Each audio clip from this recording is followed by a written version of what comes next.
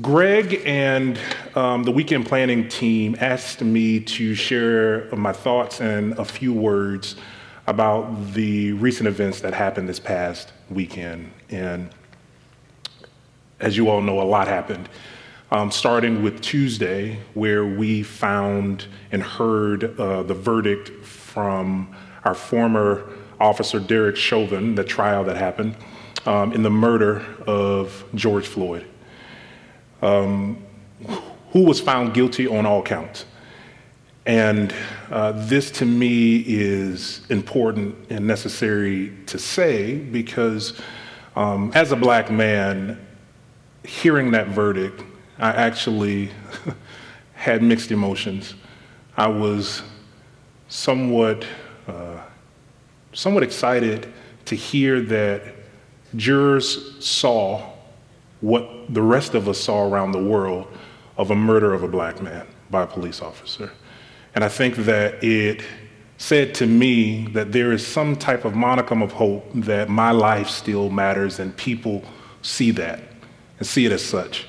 We also had the funeral service for Daunte Wright, who was an African-American male here in the state of Minnesota, a Brooklyn Center, who was shot and killed by a white female police officer, which garnered a lot of national attention. There are a lot of other shootings that took place actually this last week. Some in Columbus, Ohio, others in North Carolina, Virginia, that also took center stage and national attention. And then there are others that we didn't even know about. And so when I listened to the verdict and I thought about all that was going on, the reason I had mixed emotions was because at one hand, I felt that justice and accountability was happening. And on the other hand, I saw that there is a very broken system. And within that broken system, there may be pockets of hope where people get it. But in general, there are too many times that we see injustice go ahead and not held accountable. We hear and we see injustice, that's not held accountable. And so I was filled with mixed emotions. However, in the middle of this last week, I did some praying, and one of the things that I was thinking about and the scripture that came to mind was Romans 12, 1 and 2. And I want to read it right quick for you. It's actually, I read the Message translation. It says, "So here's what I want you to do, God helping you. Take your everyday, ordinary life, you're sleeping, you're eating, you're going to work, and you're walking around life, and place it before God as an offering. Embracing what God does for you is the best thing that you can do for him. Don't become so well adjusted to the culture that you fit into it without even thinking. Instead, fix your attention on God. You'll be changed from the inside out. Readily recognize what he wants for you and quickly respond to it. Unlike the culture around you, always dragging you down to its level of immaturity, God bringing the best out of you develops well-formed maturity in you." So out of those two verses, first of all, there's so much to talk about, but there are two things that really jumped out to me. Number one, it is our responsibility as believers, as followers of Christ, to offer God our lives as a living sacrifice, the everydayness of our lives, everything that we are, everything that we do, how we navigate this earth. We offer that up to God as a living sacrifice, which to me is very powerful. And number two, we must resist conforming to this culture. Right. When we say culture, I think of things such as, if it's not going to benefit me, I don't get involved. If it doesn't dictate benefit or profit for me, I stay away. I like to have my conveniences. I don't want to sacrifice. I want things to be as easy as possible, and I don't want any drama. And to me, I want you to really think about, is that the way of the kingdom? Is that what Jesus did in the Word of God? And I would say no. He got involved in very tough, sticky situations. So I think this is an opportunity for the church to stand up and be the church in a way that we have not done before. To me, I think this is an opportunity for us that say that we have submitted our lives to Christ, that we are in a place where we have said to God, we are not our own anymore, that you are the ones that dictate what we do, how we do, what we say, and where we go. To me, this is an opportunity, and because this is an opportunity for the church to be the church, what do we do with this moment that we find ourselves in? How do we handle ourselves as the body of Christ, as believers, during this time where we are bombarded with police brutality, racial injustice, hate crimes all over? How do we center ourselves with a kingdom focus at this time? To me, I would say that there's almost a national epidemic on the shooting of black men. How do we handle that? What do we do? How can we respond to the cries of our black and brown brothers and sisters, calling out, saying, we need help. This isn't fair. This isn't just. There are three things that I want to leave with you very briefly. Number one, it is time now to act. It is time to get involved. Over the last year, I know here at Woodland Hills, we have been, as Greg said, roaring like a lion, talking about very tough situations, supporting you, me, and others to say, hey, this isn't right. What can we do as a body of believers to change what we say? How can we use our say-so here in this world? We must get involved. We must use our say-so now. If not now, then when? When will there ever be a time for you, me, and others to say that enough is enough? We need to do something about it. Number two, we need to understand that it may take a sacrifice and it may be inconvenience. As I said earlier, a lot of times we want our lives to be as convenient as possible. But again, is that the way of the kingdom? When you see your brother and sister hurting, when you hear the cries of your community members, are you saying, hey, that's not my problem? Are you saying that I don't have the experience to do anything? I'm in my own little world worrying about the situations of myself. What can I do? And I am saying, I believe that the way of the kingdom is to get involved. And it doesn't take huge, monumental things to do. For me, I'll give you an example. I've decided to get involved, in things that I've done is gotten involved with a local nonprofit organization that aligns with my values to see changes in my community. I was able to volunteer on a task force that provided recommendations to our local officials around policing and public safety. I have used my voice in the spaces that I am in to talk about the shootings of black and brown people and the injustice that exists. And those are just some things. For you, it may be a blog, speaking your voice out in tough situations with family members that may not see eye to eye with you.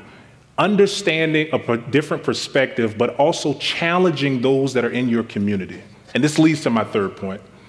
We cannot do this without being a part of a community. I think that everything that is done within the kingdom takes a community. Right. And with that, I believe that it is time for us that are not readily involved in a community to connect. For my white brothers and sisters, it may be connecting with brown brothers and sisters that you may not understand. Maybe it's understanding them more, understanding their struggle, understanding the situations that they're in that has led them to be where they are today. For my brown and black brothers and sisters, it could also be walking side by side with our white counterparts that may not completely get it. Whatever it is time to act. We need to understand that this will be a sacrifice and potentially inconveniencing, and we can do this together in a community. Amen. So with that, I want to transition actually over into our offering, our time of worship and giving. It's because of you, it's because of your giving that we're able to truly be the kingdom and support efforts and what I was just talking about earlier. there's opportunities for you to give. You can visit our app or go online at whchurch.org/give. But whatever it is, I ask that you prayerfully consider giving so we can continue to spread the gospel and be the hands and feet of Jesus here in our local community and also around the world. Let us pray. Father, we thank you so much for this time. We thank you, God, for our opportunity to give you our everydayness of our lives. And Father, that you are able to make such beautiful things out of it. Father, I pray in the name of Jesus for those that are giving at this time. I pray that your spirit, your peace, your love, your joy, your compassion, and your blessings be upon them. That you move those that are thinking or that are on the edge to understand the benefits that when we sow into what is important to you, that you will continue to strengthen us to do what you've called us to do. We thank you so much for this time. We thank you for this opportunity, and we pray your blessings upon everyone that is given. In Jesus' name I pray. Amen. Amen.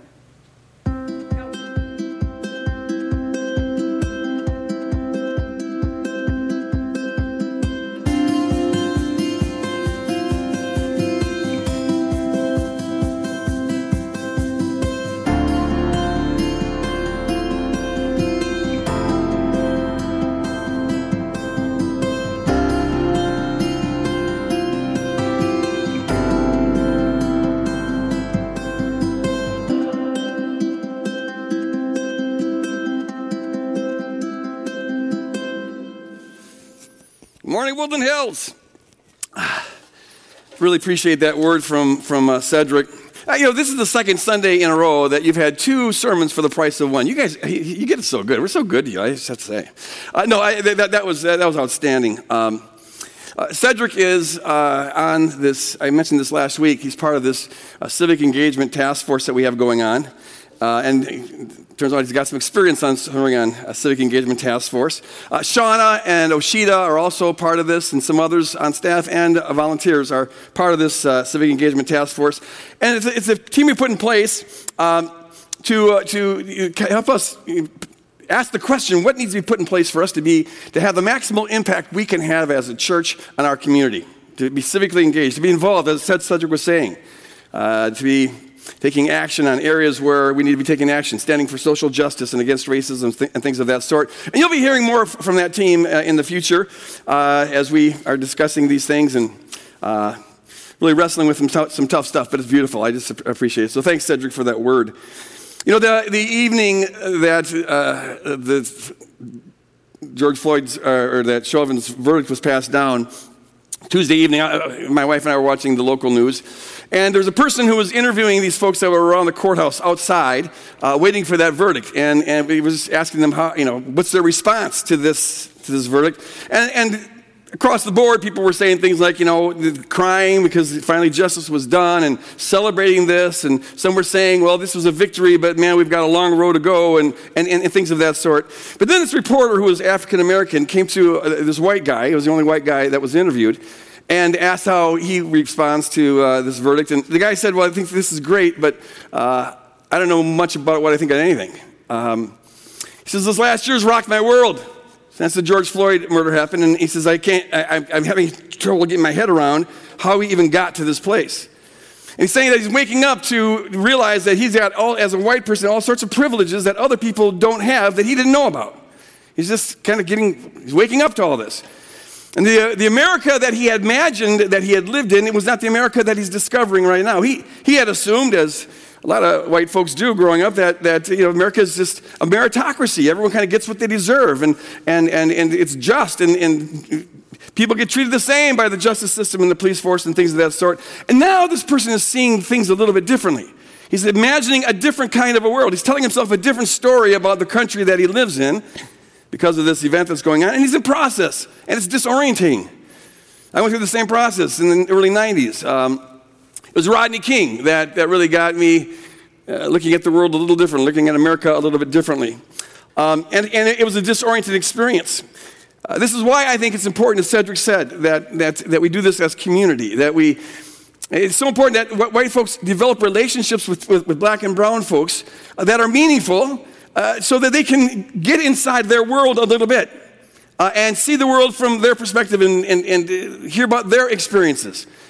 Because you don't know how narrow your worldview is until you bump into other people's worldview, all right? We all have a myopic perspective, but when we have relationships with people who are different from us and have a different experience, well, it broadens us. It broadens us, and that needs to happen.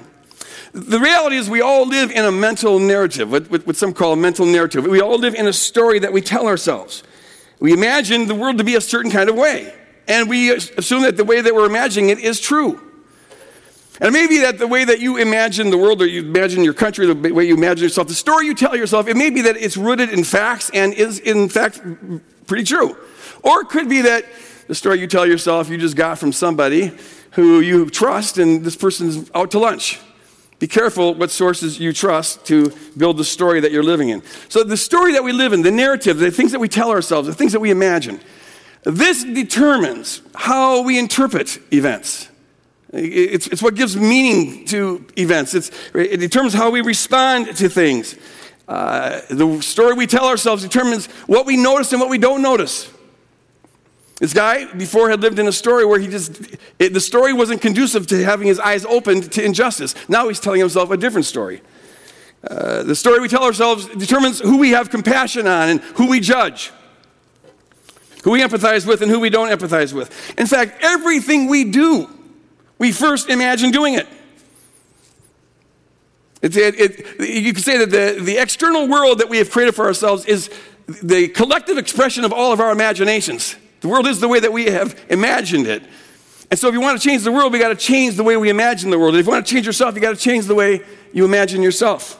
The story we tell ourselves is very, very important. And for the most part, we're not even aware that we're doing it because it's part of our autopilot.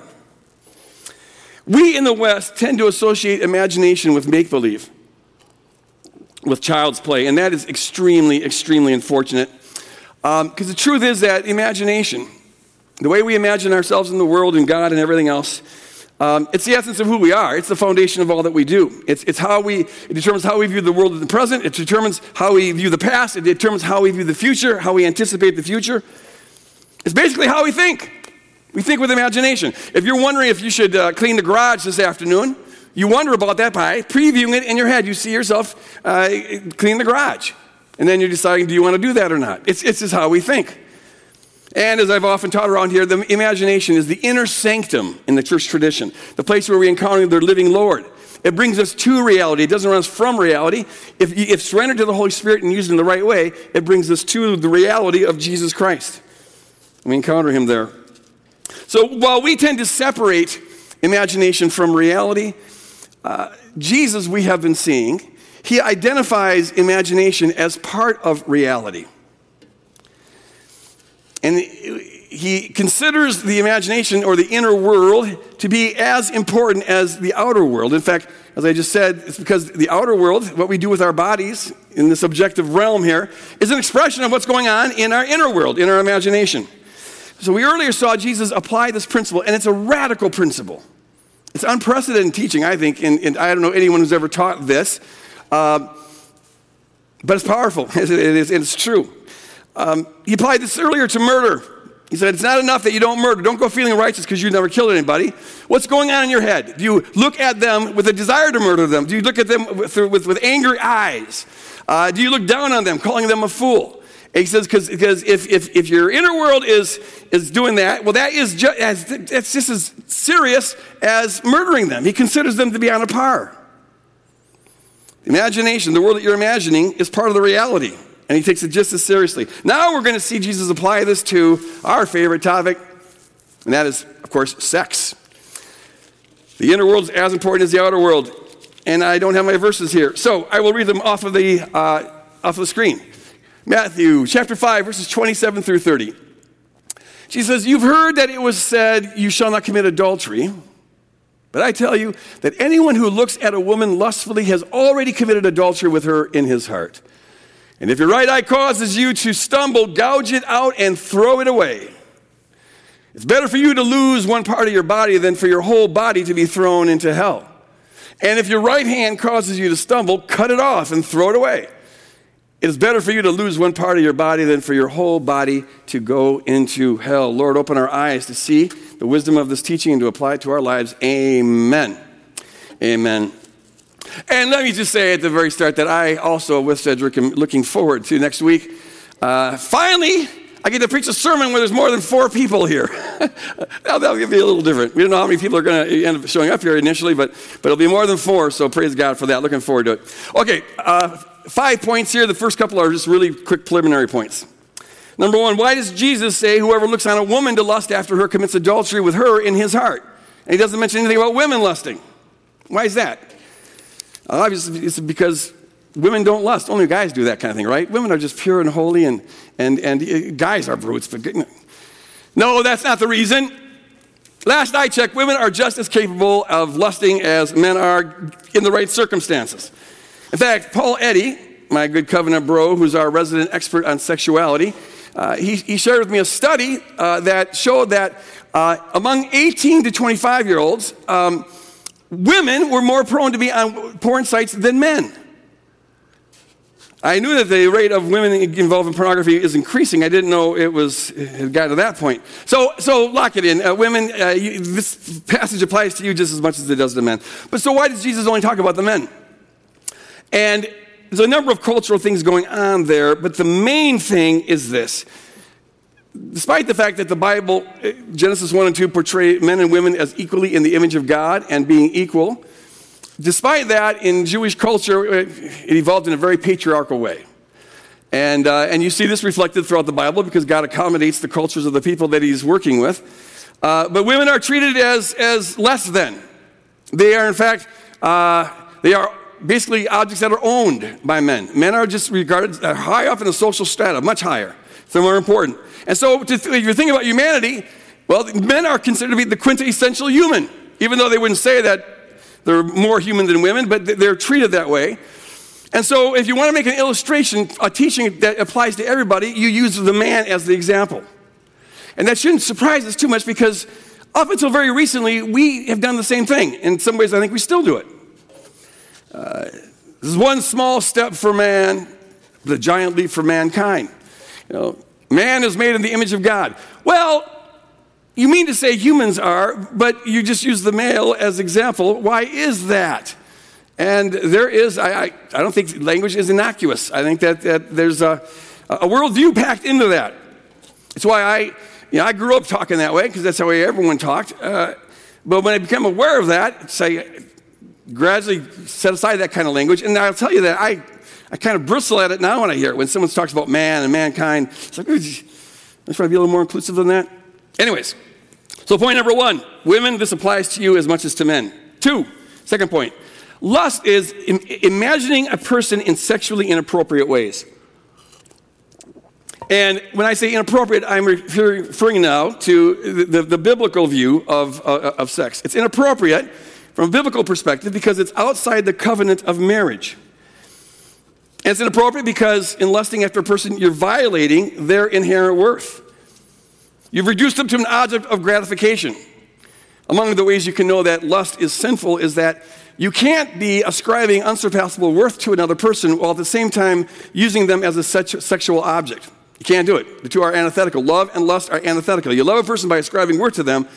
You lust by taking worth away from them to gratify yourself.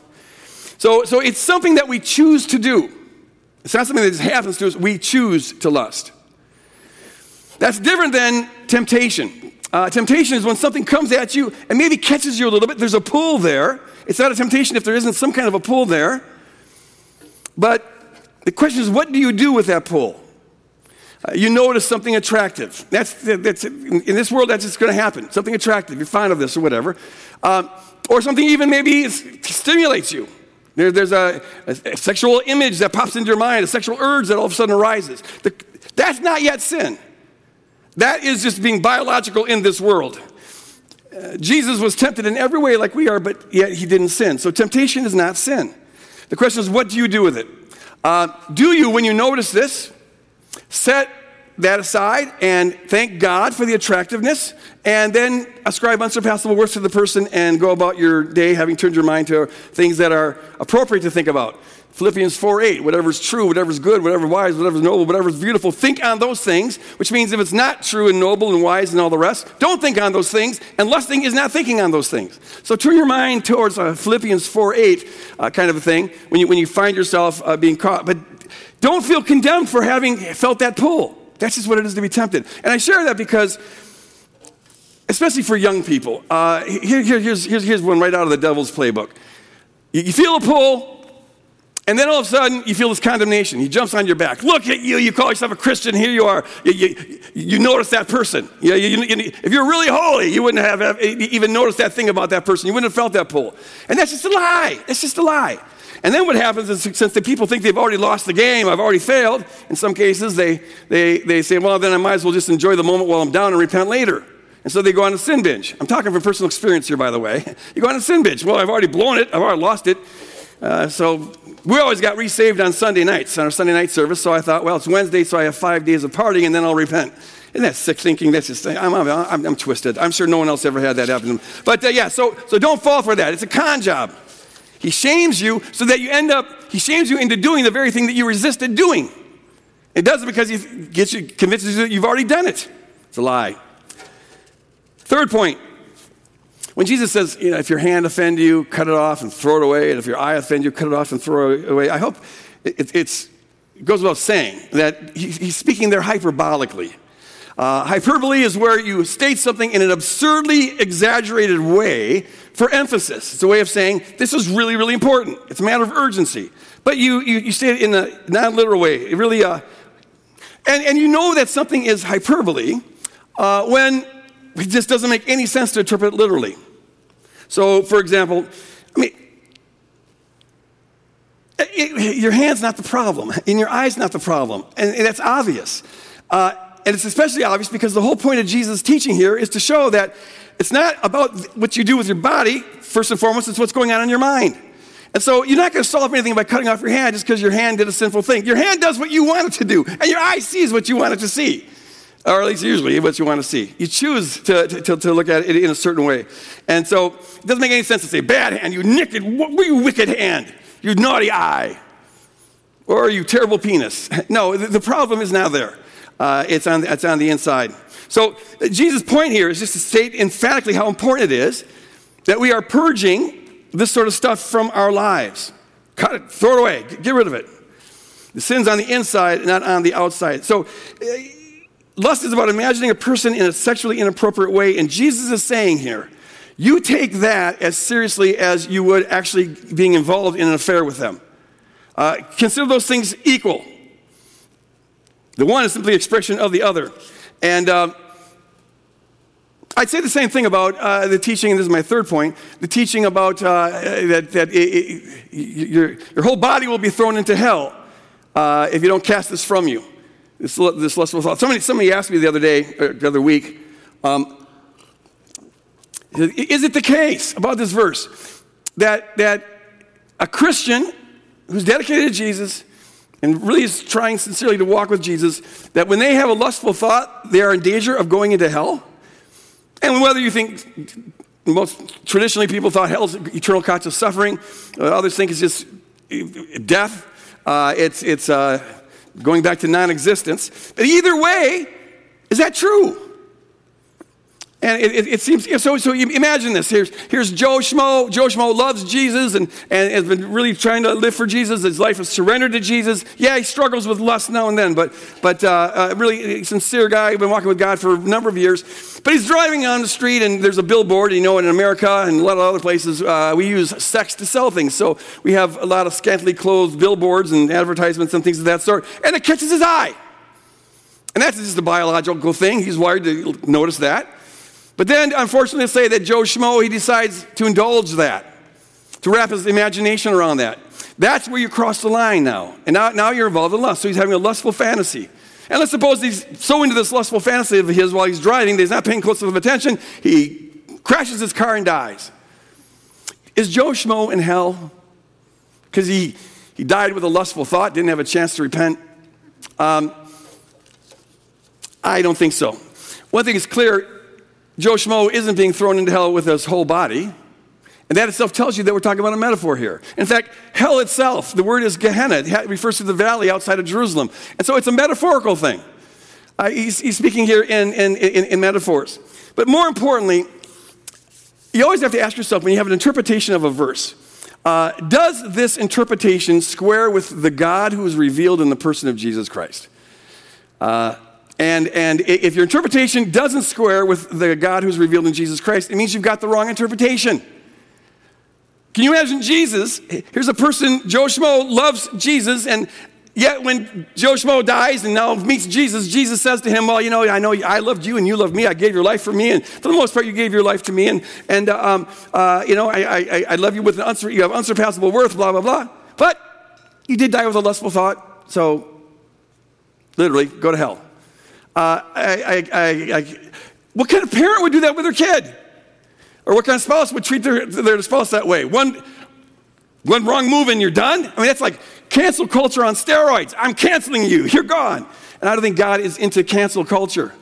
And look, so if you wouldn't do it with your kids, anytime that you find yourself interpreting a passage where you come out looking better than God, you know you've got the wrong interpretation. Okay? If you wouldn't do that, well, God's much more loving than you are, so we can't suppose that God would ever do that either. Here it's important to remember that the biblical concept of justice, to get at what Jesus is teaching here, the biblical concept of justice and of God's judgment, it's organic before it's judicial.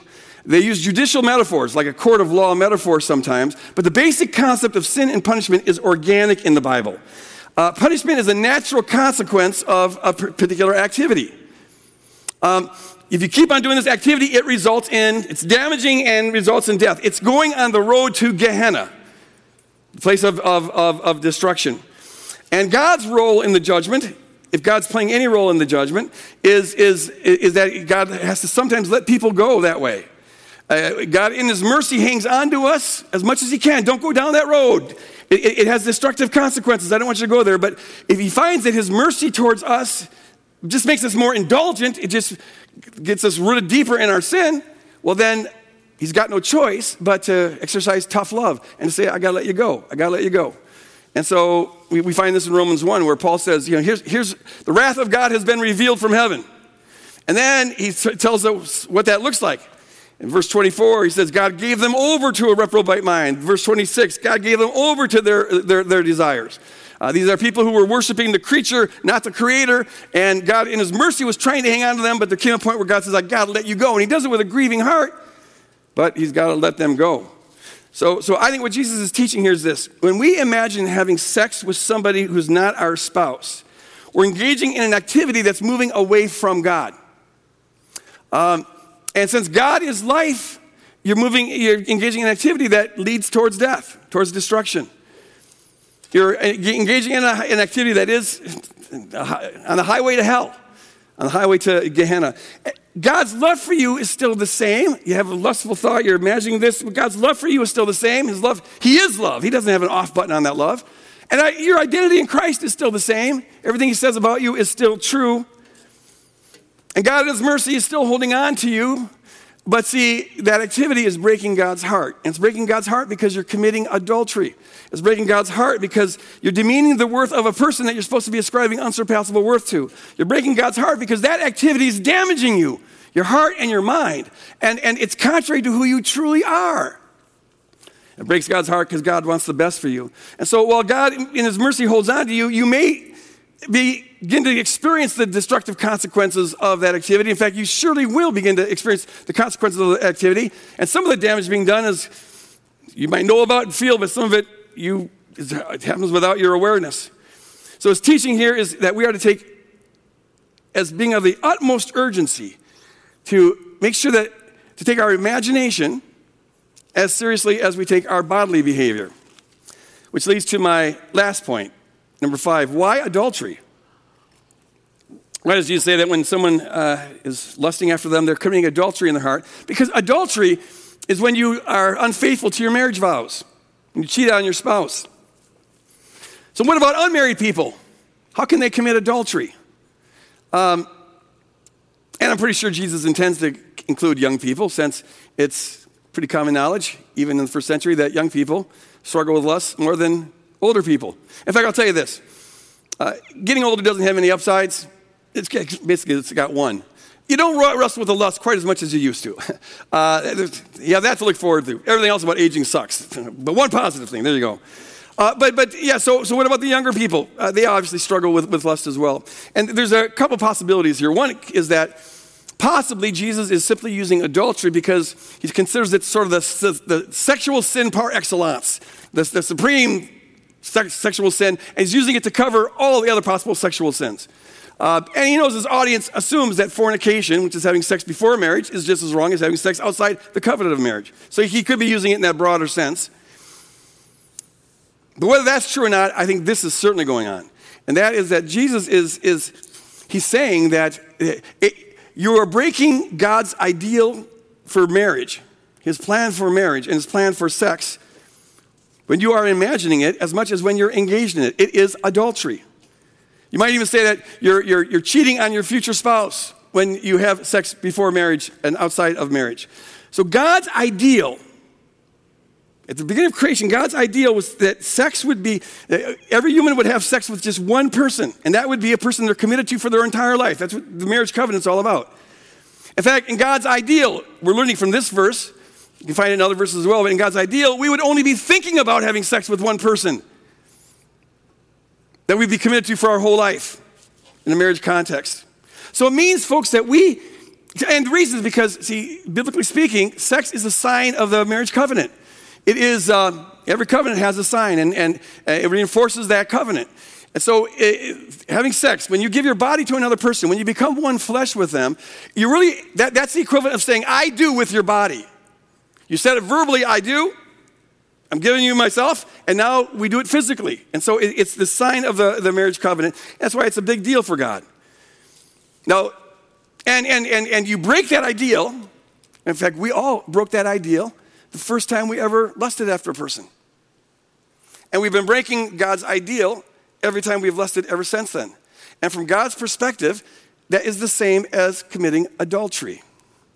Now, some have thought, well, maybe adultery is hyperbolic too. Maybe Jesus is saying, not literally you commit adultery when you think about it, but it's as if you were committing adultery.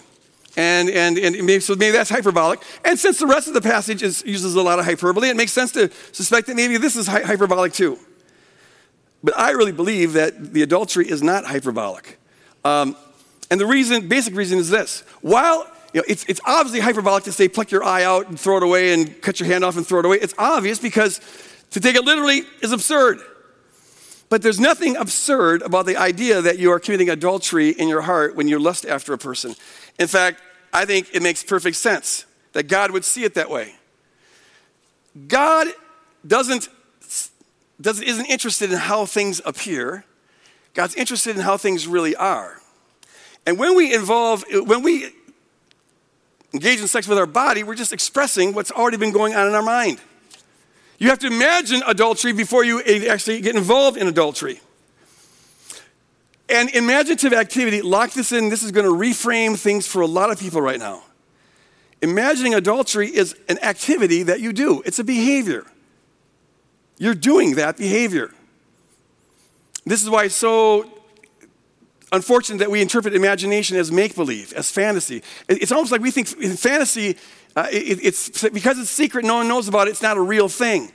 No, it's a real thing. It's a behavior that you're doing. So to imagine having sex outside of the covenant of marriage is already breaking God's ideal and qualifies as adultery. It's a behavior that you're doing. So whether you do it or not, whether you actually get involved in it, you've already broken God's ideal in your heart.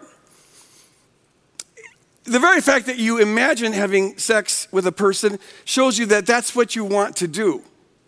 And it may be that you avoid it because of the consequences. Because having an actual affair is obviously worse than thinking about it in terms of social ramifications, in terms of personal ramifications and relational things. And it can screw up your life in ways that just thinking about it doesn't. Okay, so that's true. But it shows that that's what you want to do. And you maybe abstain because of the consequences. And that's smart for you to do. I encourage you to do that. That's smart. But it's not virtuous. who you are, where your heart really is made manifest by what's going on in your head. And so it is adultery. And notice this, that line of reasoning stands however you interpret Jesus using the word adultery in this passage. Maybe he is hyperbolic or maybe he's speaking literal, but it doesn't matter because you can see how, from God's perspective, it is the same thing. It qualifies as adultery. And right about now, I'm sensing, I'm actually hoping that all of us are feeling some conviction right now. Now, maybe you're older and haven't had a lustful thought for quite a while, but think back a little ways. You probably had quite a number of them when you were younger. If this is true, if we take this teaching seriously, it means that, some of us have committed adultery thousands and thousands of times. I want us to just feel that, okay? I want us to feel that conviction, that take it seriously. And there's 1% to 2% of the population I've read that is, for all intents and purposes, non-sexual. So you don't struggle with lust. Good for you. But I wouldn't feel righteous if I were you, because this applies to every sin that we would ever do. Have you ever thought about anything that is outside of God's will? It's the same as if you had done it. So if we take this seriously, we can begin to see that there's no room for us to be self-righteous. Lock in that feeling of conviction. Because when we do that, we become immediately aware. If we get honest with what's really going on in our imaginations, we're so used to ignoring it that it may take some work to get in touch with it. But if you be really honest with what goes on in your head, you know how much you stand in need of God's mercy, and that's a good thing to never forget. Is lock in this feeling, and next time you are inclined to judge somebody for anything, sexual sin or whatever, remember this, because to be aware that you are guilty of adultery hundreds or thousands of times means you realize that you're not in a position to look down on anybody. You're not in a position to judge anybody. You'll never be inclined to cast the first stone if you stay aware of this. If we take this teaching seriously, we realize that we're never in a position to judge another. We realize that when we compare ourselves to God's ideal, God's true ideal, well, now you can begin to understand why the New Testament says some things that just sound so strange to modern ears. It says that all have sinned and fallen short of the glory of God. Paul says there's none that does righteousness, no, not one. Romans 3. The Bible says we're dead in our sin. We're helpless in our sin. We're lost. We're slaves to sin. All this negative stuff. We feel pretty good about ourselves. We're not that bad, are we? Well, who are you comparing yourself to? If you compare yourself to random Joe Schmo or whatever, maybe you can feel a little superior. But don't do that. No, the bar that we have to think about is God's ideal, and on that we all fall short. Let's just say it. You know how we were supposed to be in God's ideal? Well, then you're part of the all have sinned and fallen short of the glory of God. If we take this seriously, you understand why in the kingdom, as I shared last week, we meet at the bottom, not on the top. We meet in our brokenness. Our confessed brokenness, not in some claim to righteousness that we might have, or some claim to superiority. To enter the kingdom means we have to let go of all that judgment, let go of all claims of superiority. And we meet at the bottom in our brokenness. Set all that aside. With Paul, we're to be the people who confess. 1 Timothy 1:15. Here's a saying that's worthy for all to confess, that Jesus Christ came into this world to save sinners, of whom I am the worst. We're all to have that mindset. Not beating ourselves up and all that stuff, but just have that kind of humility. Because when you realize that you're the worst, you can only look up, you can't look down. Or, as I shared last week, that speck and log principle. Whatever you think you see in someone else's eye, a little dust particle, whatever fault, whatever sin, whatever shortcoming, consider that to be a little tiny dust particle compared to the planks coming out of your eye. Your own faults, your own shortcomings. Well, there's a million specks in a plank, so consider your sin a million times worse than whatever you think you see in another person, regardless of what you see in another person. It keeps us humble, aware of God's mercy. And so the church, instead of being this holy club, we're the people who believe all the right things versus those people who believe the wrong things, and we're the ones who we do the minor sins versus those people who have the major sins. No, we're supposed to have the opposite attitude of that. We maximize our own and we minimize theirs. And the church, instead of being a holy club, it should be a broken club. We're the club of broken people. And so if you're aware that you're broken, you're willing to confess that you're broken and start there, well, you're welcome here. Welcome to the broken club. And I don't care what variety your brokenness is. I don't care how the world might evaluate it. There's no place, and I hope you can see this now, if we're taking this seriously, there's no place for playing that stupid game of whose brokenness is more broken than whose brokenness. You know, your brokenness is worse than mine. Nonsense, get rid of it. We're broken, that's all you need to know. But see, God meets us in that brokenness, folks. We're not just broken people, we're broken people who are loved. We're loved with the love that Jesus reveals on Calvary, a perfect, unsurpassable love. God, in all of our brokenness, in all of our adultery, all of our sexual sin, all of our violent sin, all of our apathy, all of it, despite that, God in his love, he loves us with a perfect, everlasting love. And he's done everything possible to free us, to deliver us from that brokenness. So he meets us where we meet each other, at the bottom, and then he loves us and transforms us and compels us to go in a different direction. And now we're heading towards the top. And that's who we truly are. And we are learning to let go of those behaviors that are on the highway to hell. That it's not who we truly are. He loves us out of those until someday we'll be like him. We'll see him as he is, for we shall be like him. That's the whole program, but we start at the bottom. I want to start to close by saying this. You know, Jesus, he said this about the Pharisees. And the Pharisees, Sadducees, those religious folks, those are the only ones he ever talked harsh about, or talked harsh to. And I think it's because they were in serious shape, and he's giving them a wake-up call. But he says of the Pharisees that they're hypocrites. And the word there just means a duality. There's a difference between the outside and the inside. In fact, Jesus says they're whited tombstones. They're whitewashed tombstones. Oh, they look real polished, like a tombstone, nice and polished. But he says inside there's death. I think we all are tempted to go in that direction. I am. My outside looks better than my inside. I expect probably it's true for you too. We care a lot about how things appear, to the point where our default is that that's the only thing that's important. That's the only thing that's real. That's why we just dismiss fantasies as just, whatever. Now, see, our imaginations can be very different from our external world because we're wise to not get involved in social ramifications. We're smart to not act out our fantasies, but we have them. Jesus' teaching here is that in the kingdom, we have to consider that inner world as being as real as this outer world. It's activity that we do. Both of them are equally activities that we involve in. And so it doesn't matter whether you're smart enough to abstain from actually acting out on it. The thought makes you an adulterer, makes me an adulterer. And what that means, folks, is that we have to become, as God's loving us in the direction of Christ-likeness, we have to learn to become disciples of our imagination. To be aware of what we're imagining. And it's hard because it's our default. The story we tell ourselves, that's our autopilot. Our job is to wake up to that and to take that seriously. And as Cedric said earlier, to make that part of our Romans 12, 1 and 2, our offering up to God. Because the goal is to not just have our behavior come in line with God's reign, the reign of God, the dome over which God is king. We want our whole being to be under the dome over which God is king, including our imagination. And the Bible teaches us explicitly to do this. 2 Corinthians 10, 3 through 5. Take every thought, every imagination, make it captive to Jesus Christ. So we've got to become disciples of our own brain. And that's a reframe for a lot of us. I encourage us to embark on that. And as a final word, I'll say this. Parents, I would encourage you to teach your kids this. And teach them this at a young age. With regard to sexuality, teacher, between the ages of 10 usually and 14, kids start to go through puberty. They start to have the sexual feelings. They start to have sexual thoughts. They start to notice things. They're changing. And I encourage you to, before that even starts, to be teaching them how to imagine sex in a monogamous way. So right from the get-go, imagine monogamy. Imagine they're going to be thinking about sex. And often that will be, let's say it out loud, reinforced by self-stimulation at some point. That's what kind of locks it in. You want that to be about a monogamous thing.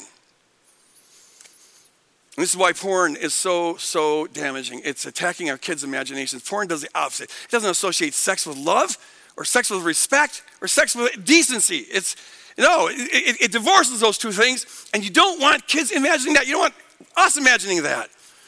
And that's what it does. And so I encourage you, parents, protect those kids from there's an assault going on. Put things in place, monitor what's going on in their social media, but talk to them about what goes on in their imagination. And I encourage you to do that in other things as well. prayer or whatever. If I had to do it over again, I would have talked a lot more with my kids about imagination than I actually did. So folks, be disciples of your imagination. Wake up to the reality of what's going on in your inner world and take that very, very seriously. And kids, or parents, teach your kids about the importance of imagination, particularly when it comes to the role of sex, and make it monogamous. I'll close with this.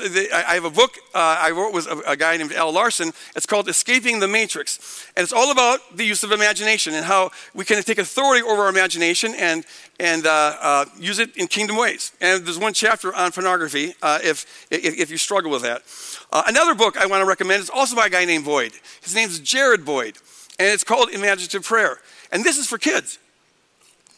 Well, actually, it's for parents and teaching kids about imagination. And he doesn't deal with sex at all, but it is about teaching how to bring imagination into your prayer life and in talking with God, and about teaching kids the importance of and the powerful role that imagination plays in their life. So there's 2 resources I encourage you to check out if you want to go further with this. Don't forget, we have the Musecast on Tuesdays at 4 o'clock. You might benefit from watching that. They go deeper in the sermon than we can go here. And I encourage you to check out our gathering groups, to talk with other folks, sometimes from around the world, about what's been discussed on the weekend. And if you are in need of prayer, maybe you struggle with lust in a real strong way, get prayer for that. But any other need that you have, our prayer teams are open and available to you. So just go to whchurch.org, Sunday/prayer. God bless you guys. I look forward to seeing some of you in person next week. Really looking forward to it. Stay tuned. God bless you guys. Love you.